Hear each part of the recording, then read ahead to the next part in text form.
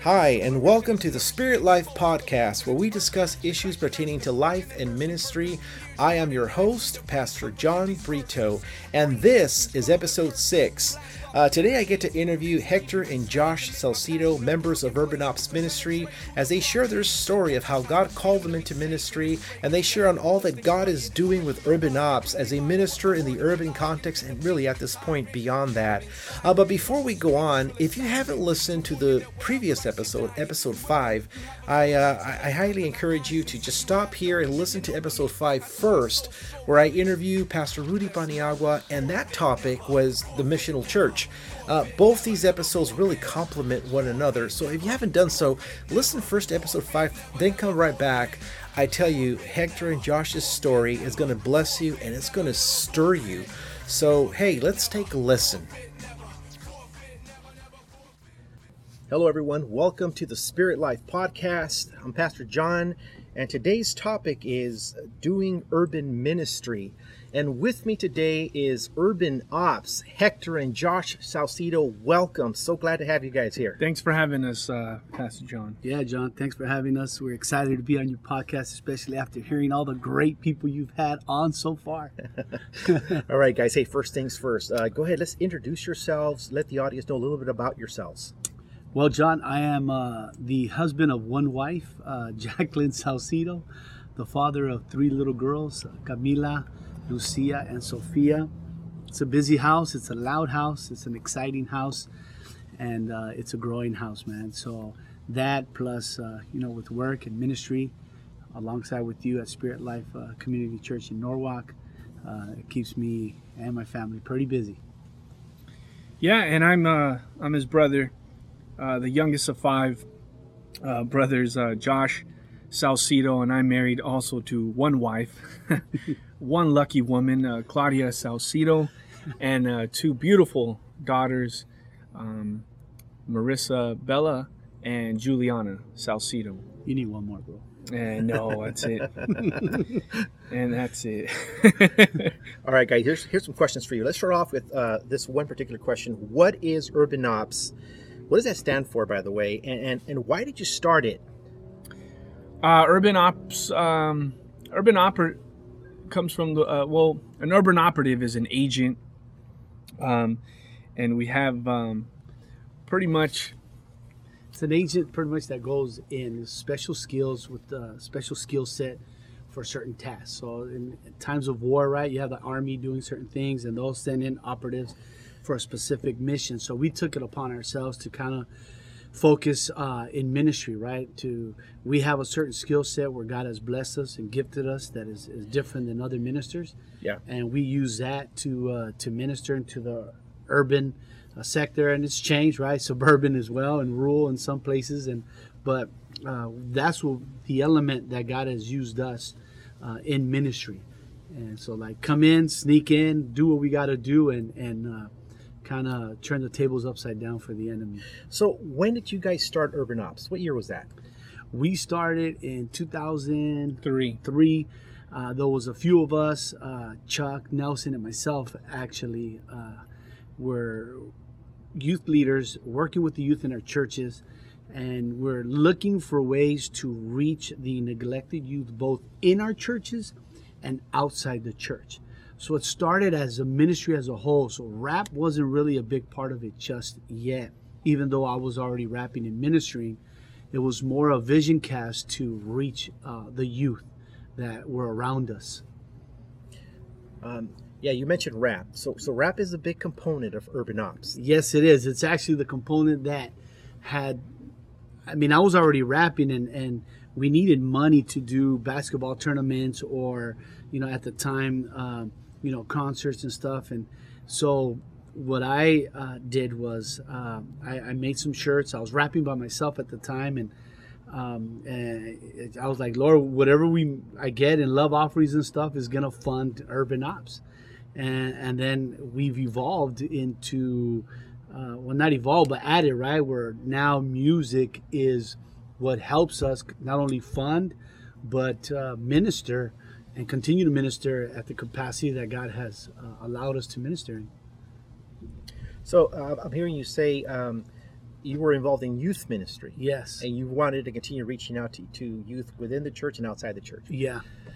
So was there a deficiency in the way churches were just doing youth ministry? Is that kind of what moved you to do this, or was it just simply a calling on your life? We grew up in Spanish churches, and so there was a culture gap.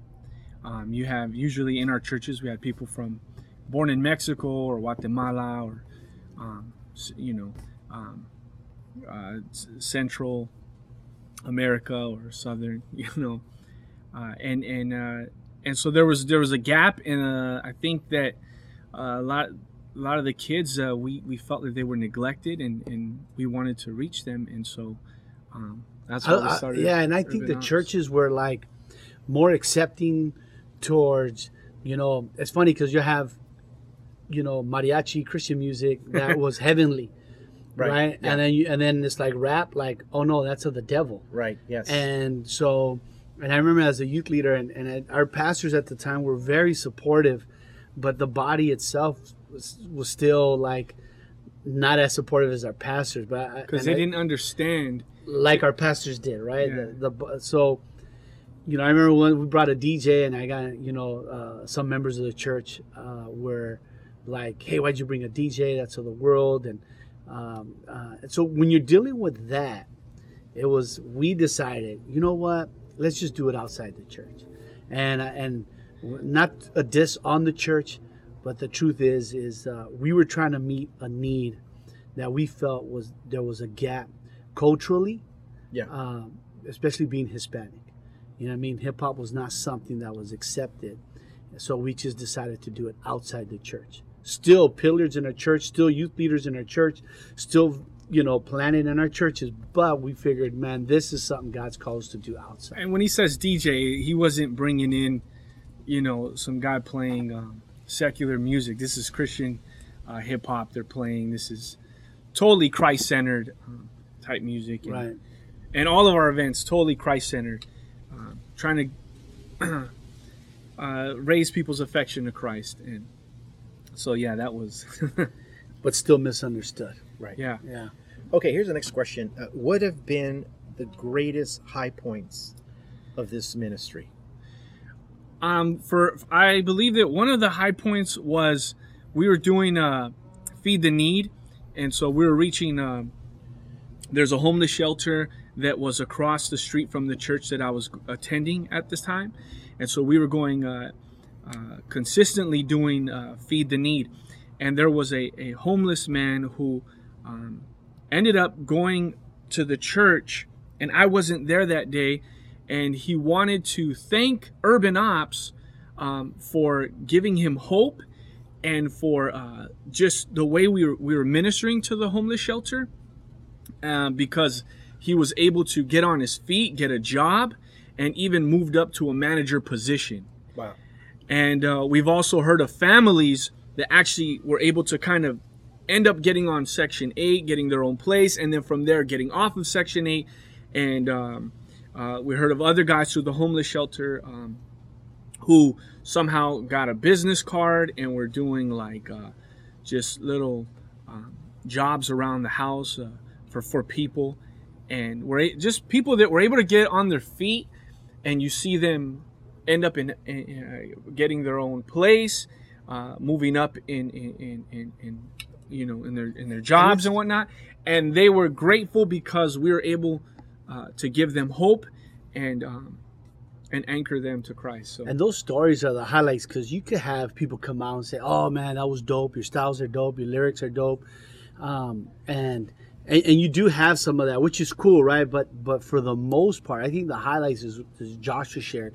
It's those stories, because sometimes you're doing your ministry and you're thinking to yourself, man, like, are we being effective? Are we just spinning our wheels here? And you get those calls like what Josh just shared, or a youth leader calls and says, hey man, I gave your CD to a kid that has, a friend of mine that, hasn't really been coming to church. And man, last night, he was on the freeway. He pulled over and got out of his car, which was dangerous. I don't recommend this, but on the side of the freeway, gave his life to Jesus Christ because he was listening to your CD. Yeah. And so it's a dual highlight. So it's the highlights of seeing God move, yes, in places and areas that are uncomfortable and unfamiliar, right, to what we have between the four walls. So it's highlights to like, oh man, like God is moving like that, like God is moving among 60 homeless people. The Holy Spirit is coming down, and this is not like a worship service. This is not like a full church dressed up. This is like what you would call, let's say, gutter, right? Like this is, yet God is here. So it's those highlights, and then it's the opportunities and the places that God has taken us that has wowed us as well. Like, wow, like, we're ministering amongst these people, and God has brought us here and there, and so those are the highlights of the ministry that I mean, hearing even just worship leaders saying, hey man, I was honestly about to just stop coming to church, and I just been feeling like giving up, and after tonight I'm gonna go strong. I just feel empowered to awesome. to stay firm in my faith and continue on. Those are are one of many highlights that we that we're just excited about, and that motivate us and encourage us to continue doing what God's called us to. So that the audience can get a sense of the way you do ministry. For example, among the homeless, you're taking church ministry outside the four walls. What does it look like? What is a typical Urban Ops ministry event for the homeless? Man, that's what's crazy, John, because it changes, right? So at one point, what we would do is we fed the homeless for quite a few years, and what we would do is how do we give them a sense of value, right? How do you give them hope? How do you love on them beyond their brokenness, beyond their failures, beyond the stuff that normally, let's be honest, the stuff that normally gross you out, right? Because sometimes they come in, they do smell, and they have a 40-ounce bottle in their pocket, right? Like, and how do you love on people beyond that? So what we would do is say, you know what? We open the doors, we set the tables, we decorate the tables, we bring musicians out, poets, or whoever we can, right? Then we bought gifts, and I would tell people I'd rather give 10 brand new shirts than 30 used underwears, because sometimes when you ask for donations, people end up cleaning their closet and give what they don't want. How can you give someone value when you're giving them something you no longer value? And so what we would do is okay, they would come in and they would want to stand in line and be like, no, sit down, we're going to serve you like a restaurant. And so they would sit down, and we would bring the gifts to them, whether it was a shirt, sweater, scarf, socks. Socks. So we would man the station, and honestly, John, sometimes it was just 4 of us. Sometimes it was just me, Joshua, and our wives, or me, Joshua, and Chuck, or me, Joshua, Nelson. So sometimes it was 5 of us, and we're serving 60 to 80 homeless people. And it was kind of like switch. So it'd go from you speaking and sharing a spoken word to now you're picking up trash, to now you're wrapping burritos, to now you're giving clothes away. And then we just kept switching, and we'd sit with them, we'd eat with them, we'd pray with them, and we'd hug them. Just get ready to hug. I don't care what, love them. And some of them are, believe it or not, would come in prideful, and they just really want to just let me beyond my rebellion, man. And that's what we would do. And I seen people walk out with tears in their eyes and say, I haven't been to church in a long time, and I haven't felt the presence of God in a long time, but at this meeting I felt it, and I know God loves me. And that to us is sweet. And sometimes you could feel the hostility. It wasn't always always pretty. Sometimes it almost seemed like, wow, it's about to go down, right? It's they're cussing at you while you're preaching, right? And I would, strategically change that into my sermon, right? Like it would actually go into whatever I was sharing. So there's times where guys got up and cussed at you. There's times where you just see crazy stuff. But I think for Urban Ops, so you have that, and that was called Feed the Need. And then we have stuff like we were in Washington not too long ago, and we brought Enoch Vidial with us, and man, we were doing workshops. We did a concert, and we preached, and we did that at several churches. So it's like workshops, concert, preach, and so it changes.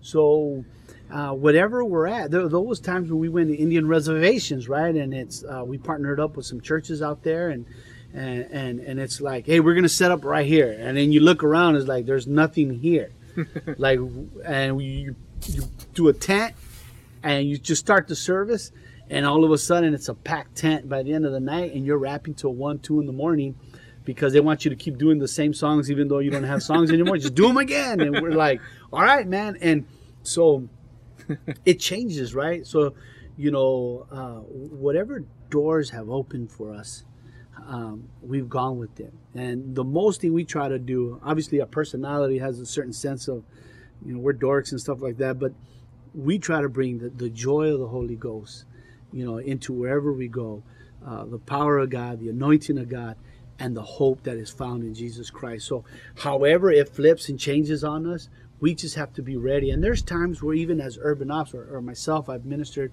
and traveled with like another ministry, and they're like, hey, just be ready. Wherever you go, be ready. And you're preaching on a cornfield, or you're preaching in the basement of a hotel, and then so we have to be ready in and out of season for whatever's available, whether it's uncomfortable, strange, and not the norm, but still be ready to share the gospel no matter wherever you're at. So there's two things. The first is the homeless. Right. I'm hearing you say that you prepare a table for them. You actually decorate the table for them. You sit them down. You feed them. You bring them a gift. You love on them. You hug them, Josh. You hug them. Yeah. And you're preaching the gospel, picking up trash. And what comes to mind is John 13, right? Jesus getting a towel and wrapping it around his waist and washing the feet of the disciples. This humility, this sense of, I'm going to love on you. I'm taking the love of Christ to you. And I find that extremely moving. As far as the Native American reservations, I know I've heard you say in the past that tremendous need there. High suicide rate, correct? Right. A lot of depression, a sense of hopelessness, right? I'm not saying that's across the board, every single reservation, but the particular one you went to. And I know that they don't just let anyone in. No. So the times you've gone, because you went more than once. Right. What was the impact on their lives, aside from loving the music? What was the impact on their lives? Well, John, it goes back to where it's sharing. It's sharing hope. It's sharing hope in Christ, because you look at some of these kids, and like at one area we were able to team up with Nike. So what Nike did was they're donating shoes to all the kids, right? So and then so we got to give kids shoes and stuff like that. But when you see guys and you tell them your story, or I shared my testimony and my story, we have to understand that what God is doing in us, what He's done in us, and what He's continued to do in us, He wants to do in others. And so I think the impact is when you encounter other people that have struggled with you have struggled with, and then you see them, like the light turning on in them, that there is a way out, that there is another lifestyle, that there is hope in Jesus Christ, right? That this is possible. I can live a good life. I can live a healthy life. I can follow Jesus Christ. And so that's the impact, that I've seen when we're out there, and the conversations I've had, before leaving, how, some of us have thanked us for being out there. I think that's the impact.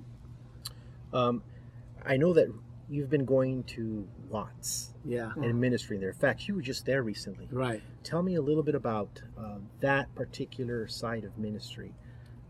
What's taking place there? What's happening? Man, that's a trip, Josh, if you don't mind, because I was there Friday, and there's a pastor there by the name of Pastor Jose Hernandez, and I mean, I figured, why reinvent the wheel? So when we were no longer able to do the homeless ministry, we were looking for a place Like, where could we do this? Could we do this here? Could we do this there?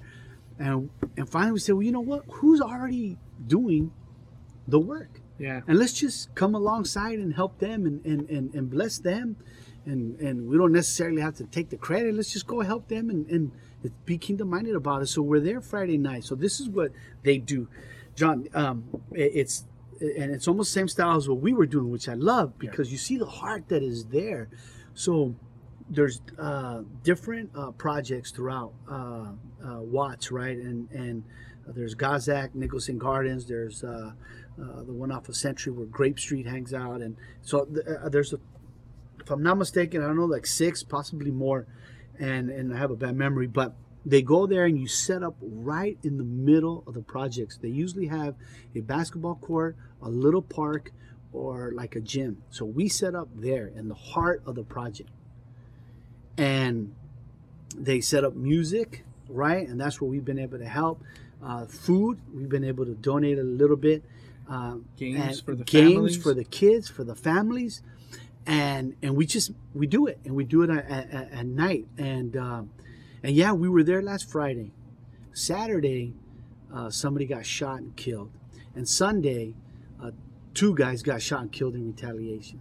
And I'll be honest with you, when you're there, it's there. Sometimes you feel the tension in the air, whether it's racial, whether it's gang violence, right? You can feel it. You could feel the hostility. You could feel this pushback. Yeah, and love is what, like, I'm here to love, man. And you've had guys that try to like challenge us on certain things, and I'm like, today I'm here to love. Yeah. And so it's not a sexy ministry. It's not like going across to other countries and, it's not as sexy as that, right?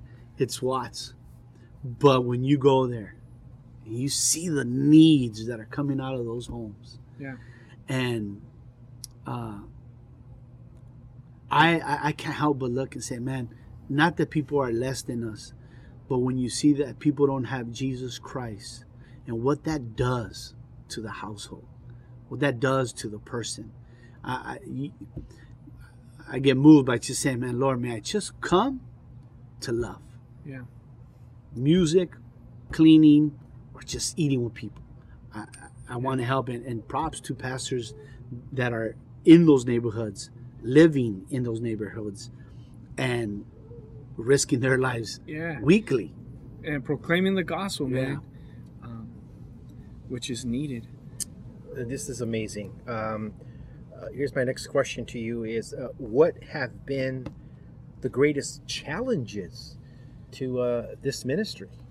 One, I think Hector mentioned earlier, I think is for us growing up in Hispanic churches, which is there's some awesome stuff that you gain from growing up in Hispanic churches.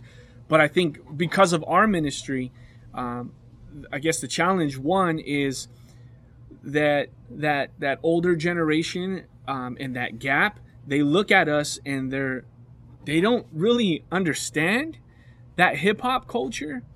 And if they don't understand, then that means that they can't really back it up and they can't support it and they can't encourage you to flourish in that ministry when they don't understand it. And they probably just don't even flat out don't like it. So that's like a challenge. So here you are in the sense trying to prove yourself, because you're like, wait a minute, man, like this is what God's put on my heart. I want to reach our community, the broken community of people that are coming to our church and those that are surrounding our churches. And so that's one, not being recognized or not being supported, and so you're fighting almost your own church in a sense, to do God's work. To do God's work. That's one of the challenges. Another challenge we don't have anymore, but it was a financial challenge before.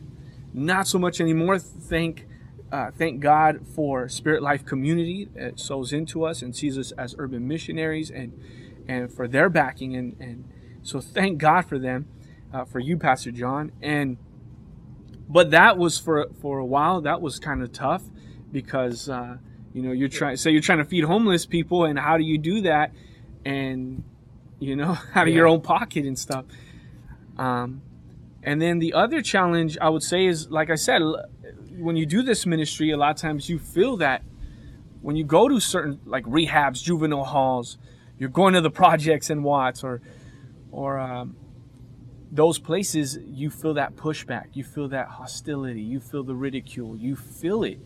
And I guess that's every minister may feel that when they're proclaiming the gospel, because you know, man, the unregenerated man is he fights back against God and against the gospel. So yeah, those are the challenges, I would say. We're going to need to stop here. We're going to do a part 2 because I really want you to address the churches. There's a lot that I think churches can learn from the type of ministry you have.